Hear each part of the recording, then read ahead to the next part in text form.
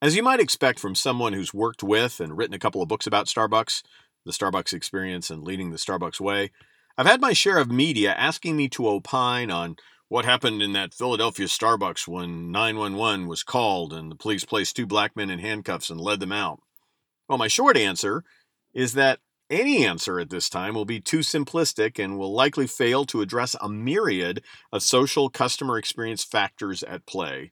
Personally, I'll await a root cause analysis before I get too passionate in my condemnation of anyone. If anything, the way the two men were treated speaks to the dangers of prejudging others. To date, Starbucks CEO Kevin Johnson has issued a statement promising a deep dive assessment of the breakdowns that led to the police action in the store. In his initial written response, Kevin describes the treatment of those men as reprehensible and goes on to outline three components of Starbucks' initial response. First, to once again express our deepest apology to the two men who were arrested with the goal of doing whatever we can to make things right.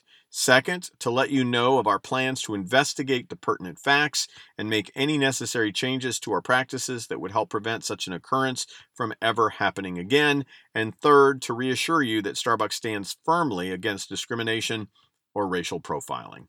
I'm advocating a thoughtful and thorough response given the complex social factors captured in part by the viral video. These factors likely will include challenges in setting basic service policies that apply across a sprawling retail brand, unconscious, if not conscious bias, reliance on human judgment in customer service, and changing social times. As a customer experience consultant, I've come to learn that it's extremely difficult to craft robust policies when it comes to use of bathrooms, loitering, or guest removal. Extreme cases are easy to define. For example, it's easy to set limits on aggressive guests seeking to harm others or people sleeping in your business. However, how do you handle a guest who complains that the customer sitting next to them is playing a streaming video too loud through their headphones? Or what should you do when a guest complains about the smell of another customer? Also, should you lock all bathrooms across an entire brand or give store managers discretion to lock bathrooms in areas where graffiti or criminal activity are prevalent in their bathrooms?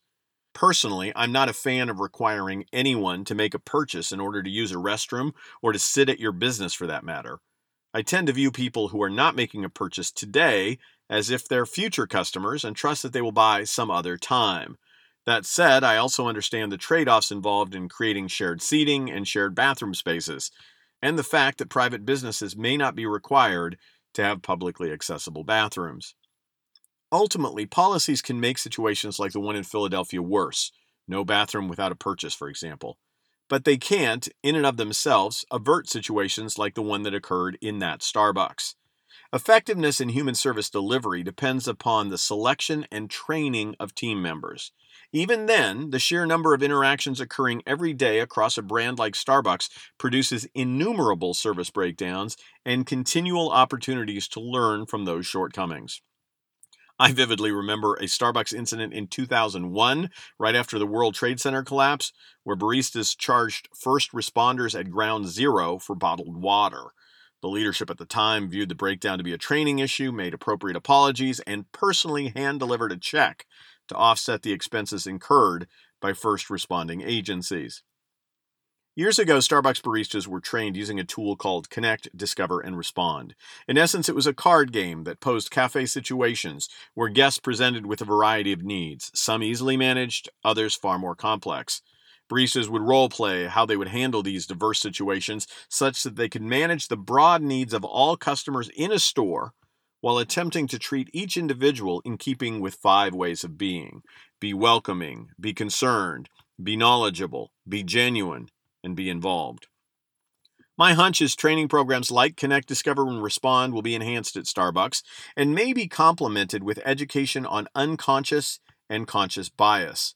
A few months ago, I wrote a blog about the impact of unconscious bias in customer service delivery, specifically on how beliefs about female patients lurk below the surface of awareness, such that healthcare providers treat women with a different level of care than men. The horrific incident captured at Starbucks speaks to the critical importance of investing in customer experience enhancement today.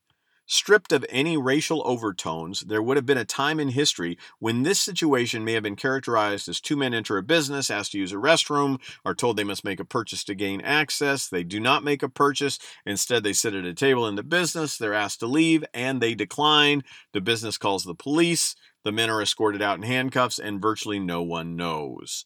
Thanks to the omnipresent video camera, however, this single event has led to a boycott Starbucks movement, community protesters gaining access to that store, and a media free-for-all. How are your customer service policies, employee selection, and service training helping you avert a similar outcome? To learn more on how you can effectively select and train service talent to manage the complexity of human service delivery, please visit businesssupercharged.com. That's Business Supercharged. BUSINESSUPERCHARGED.com. And fill out the form so you and I can spend some time together discussing your needs.